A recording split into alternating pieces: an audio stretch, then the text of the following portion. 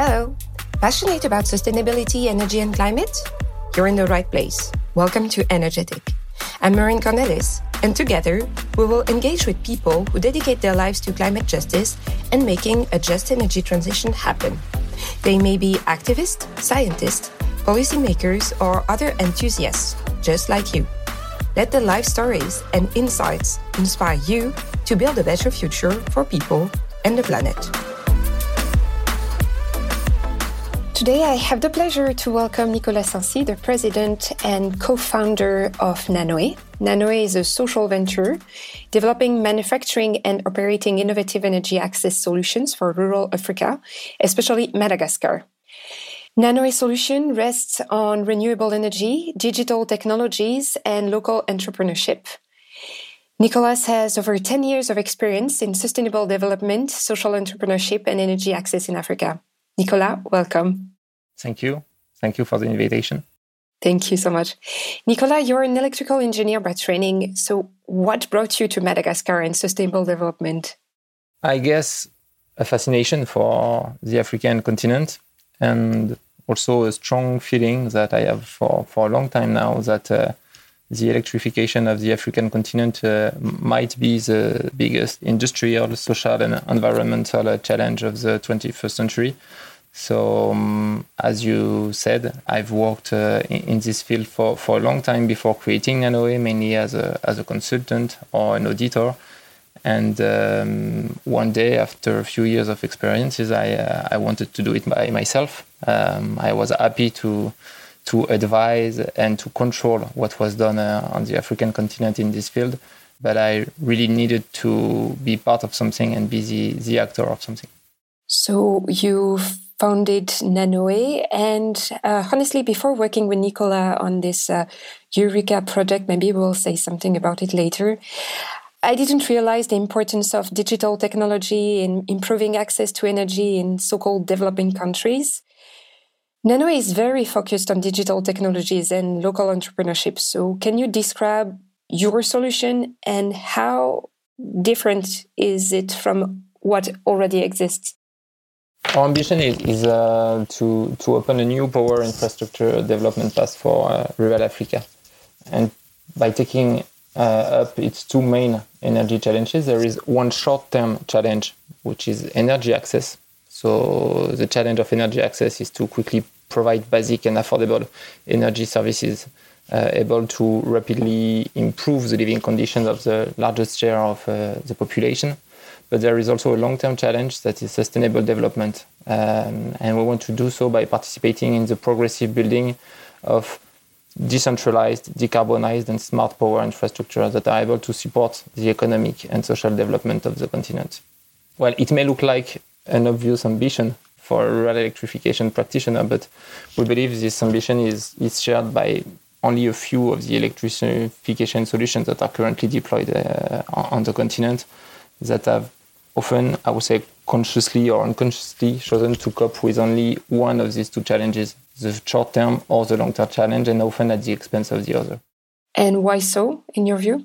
There are basically two main electrification solutions deployed on the continent as of today. Micro or mini-grid solutions on one side. And these are, I would say, heavy solutions that can have a tremendous and sustainable impact on local economic development, but they have proven during the last 50 years their inability to tackle the energy access challenge. In many African countries, like in Madagascar, for example, connections rates have been for decades, still are today, and certainly will be in a foreseeable future, slower than population growth. For economical reasons mainly, these solutions are very difficult to deploy in, I would say, unstable countries and not financially supportive country. And unfortunately, this is a typical place where most of off-grid Africans live today. Mm-hmm. So on the other end, there is another kind of solutions that are solar home systems.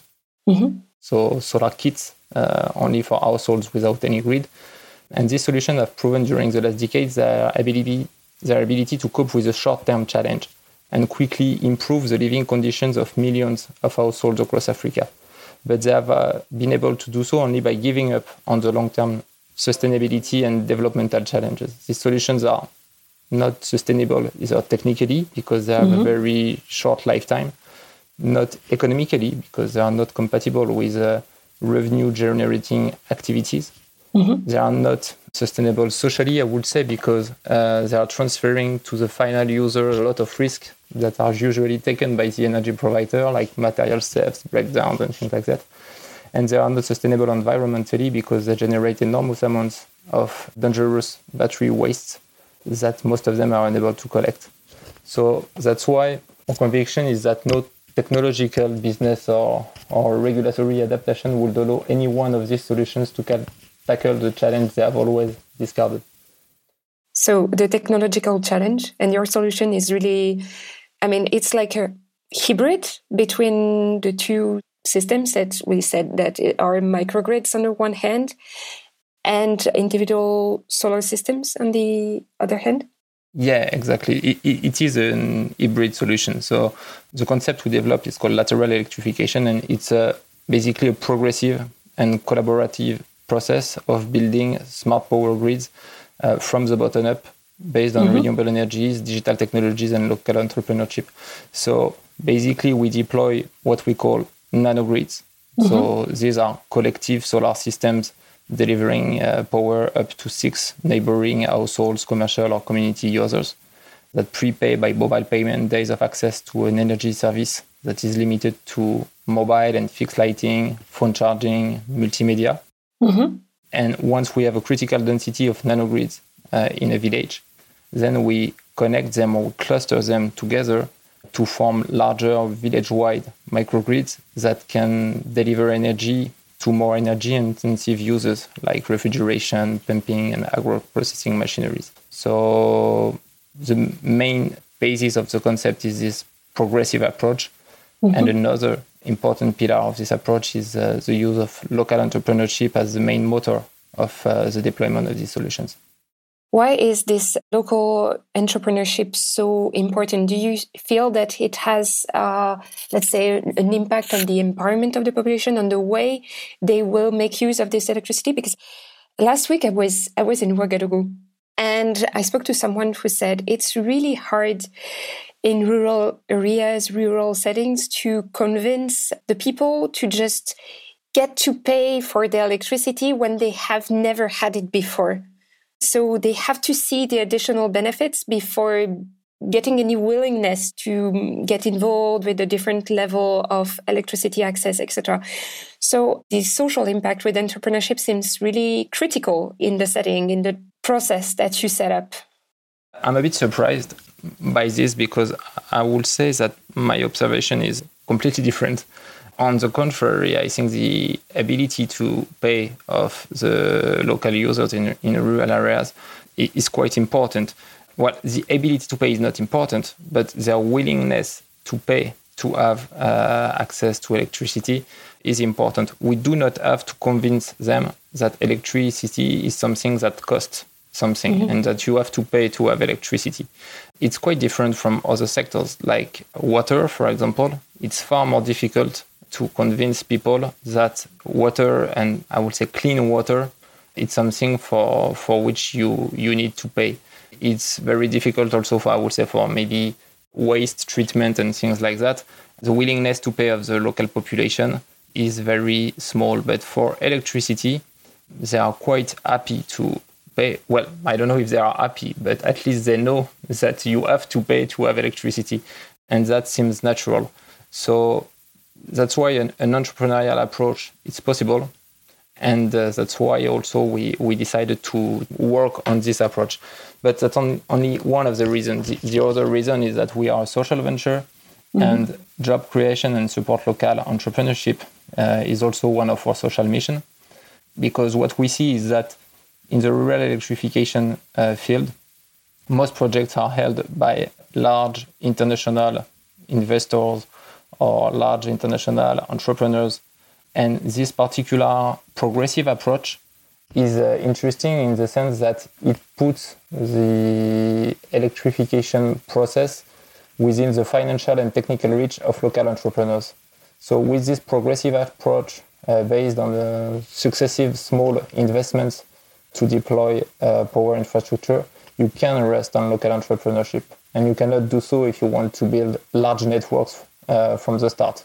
But doing it progressive makes this solution possible. So how does it work in practice? How does someone become an entrepreneur for Nanoé, or how does that work? Well, basically, we have several platforms in the north of Madagascar, so in three rural cities of the north of Madagascar. And every year we launch training sessions in these centers. So we advertise with radio, with connecting with mayors of the rural villages nearby. And we propose the different local young jobless people to join this training. And every year in each of these centers, we train between 15 and 20 entrepreneurs, but it's, I would say, quite a large training because it's a 4 months full-time training for them to be able to find their own clients, deploy their own nanogrids, and then operate them with our support. So it's an entire activity to be able to manage.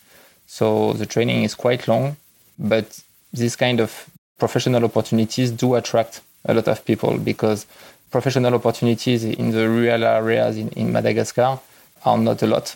So this kind of activities dealing with digital technologies, smartphone application that they use during the job, and solar energy is seen as something very modern that do attract a lot of entrepreneurs. So we have a selection process because we cannot welcome all the candidates, but there is no, I would say, diploma or financial criteria before joining the training session because this session is free. Okay, and what are the criteria for the young people to get selected to do this training? I mean, do they have initial trainings or just basic school levels? We don't even ask for their school levels, but within our test, we include some basic mathematics, basic economy questions to check that they're able to read and do basic calculation. It's important. It's an important prerequisite before joining this course. But the main criteria is knowledge of the local area. So we want to be sure that they live in the area in which they want to work, that they have a good reputation in the different villages in which they aim to work, and that their motivation is strong because the training is free, but they are not paid during the training. So these candidates join us.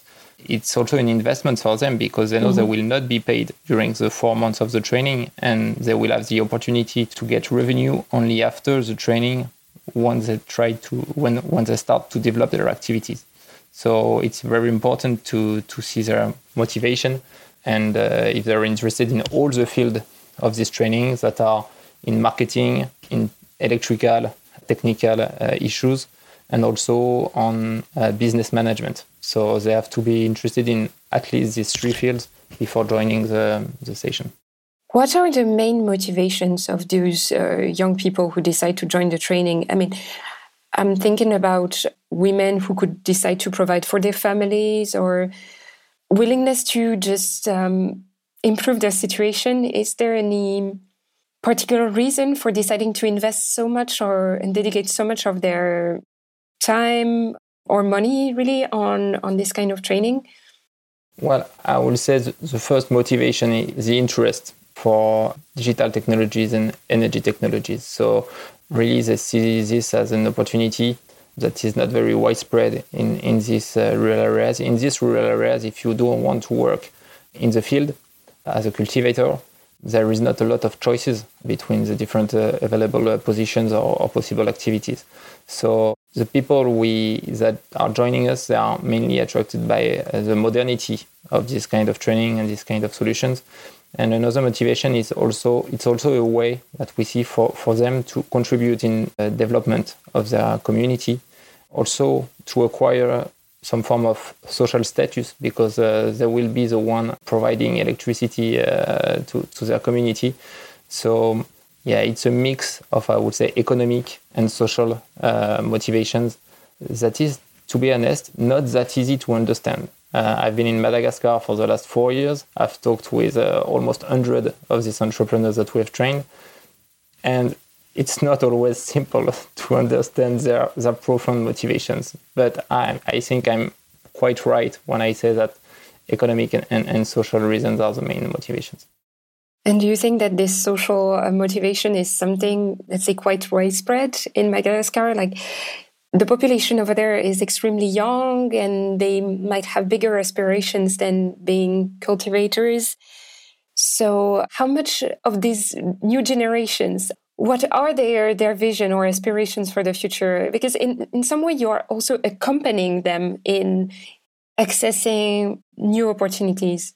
Yeah, for sure. A lot of them, I will not say most of them, but a large share of these rural youngs want something more than what their region of birth can offer them. That's why a lot of them are migrating to the main cities or to the capital. That's also why we wanted to contribute in the creating new professional opportunities locally to offer them possibilities to have a modern job where they live and not have to move to the cities. So I guess this is something that you can find in many African rural regions, because a lot of them are connected to Facebook, they are connected to the social media.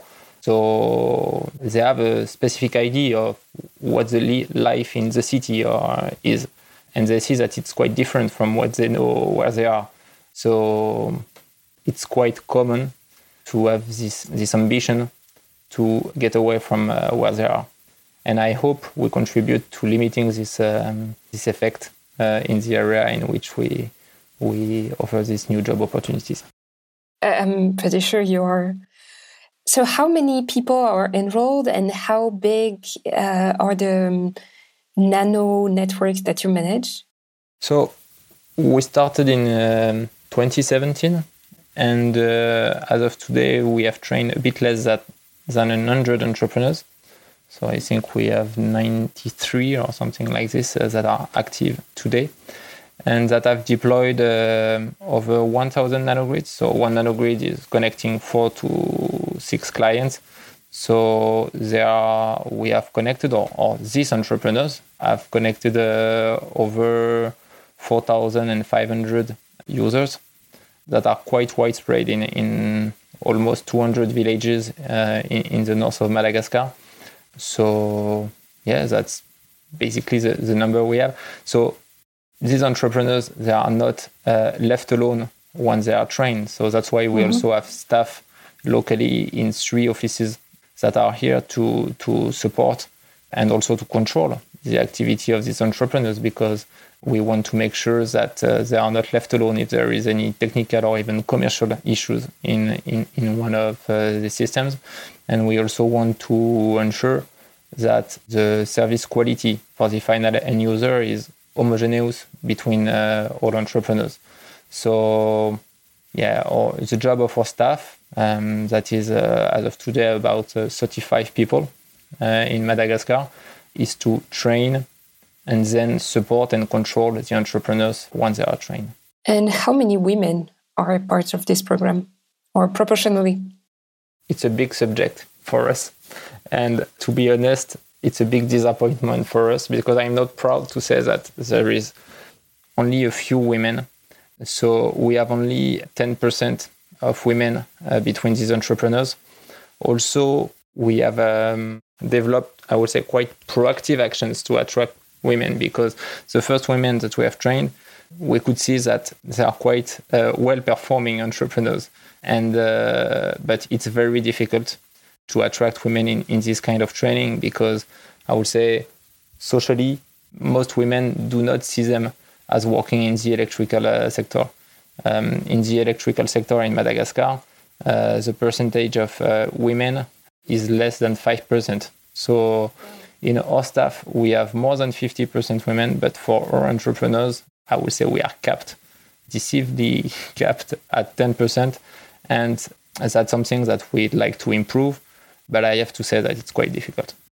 And if I'm correct, the other co-founder is a woman, so who's also an electrical engineer. Yes, the other co-founder is women, and most of our management positions are women, both in commercial position and technical position. But for the, I would say, less educated people from the rural area, electricity is not for women. Mm-hmm. And so it's more difficult to convince them than to convince women with a university degree, like the one we have in our staff, to join this sector. Mm-hmm. And why so, in your view? Well, women in Madagascar, they mainly contribute in the field, and they usually work in small shopping position. Not shopping, I don't know, it's a good word, but... Like salaries and marketplace, yeah. Okay. Yeah. And they are often at home, mm-hmm. and from their home running small businesses and going to the field when it's needed. Okay. And the male are usually the one taking, I would say, professional positions that will occupy them 100% of the time. And they are the ones that are more often out of the house. So all technical jobs in the electrical sector, but in the water sector, in the building sector, are largely trusted by men. Okay. What do you see for the future? How do you envision the future? Now, electricity is becoming one of the key topics for sustainable development. It's a key focus of international donors. So what are your objectives and expectations? Maybe you can tell us a bit more about the Eureka project in particular? Yeah, the aim of the Eureka project is to support us in developing further this bottom-up power infrastructure development path. And it's a really good opportunity that we have to work with many partners like ODT, for example, or all the members of the Lipari consortium on this subject. Because what we want to do is, and I would say our main objective, our main challenge in the next few months and few years is to impose this particular electrification model that we have seen in Madagascar can have a great impact, to impose it as a credible alternative to the current electrification solutions that do have important limitations and that will not alone be able to achieve the sustainable development goals regarding the energy sector. So we have to develop further in Madagascar. We have to go on innovating on this solution, and we have to communicate to reach other operators in other countries, to convince them that this solution is a good alternative to the current electrification solution. So basically, we do not think that we will electrify Africa alone, and it's not our ambition at all. But our ambition is to share this knowledge, share these technologies for them to be deployed elsewhere than in Madagascar by other entrepreneurs or other NGOs that want to benefit from this impact. That's quite a nice and great plan, and it's also a nice way to wrap things up. So I will invite our listeners to just tune into the Lipre platform.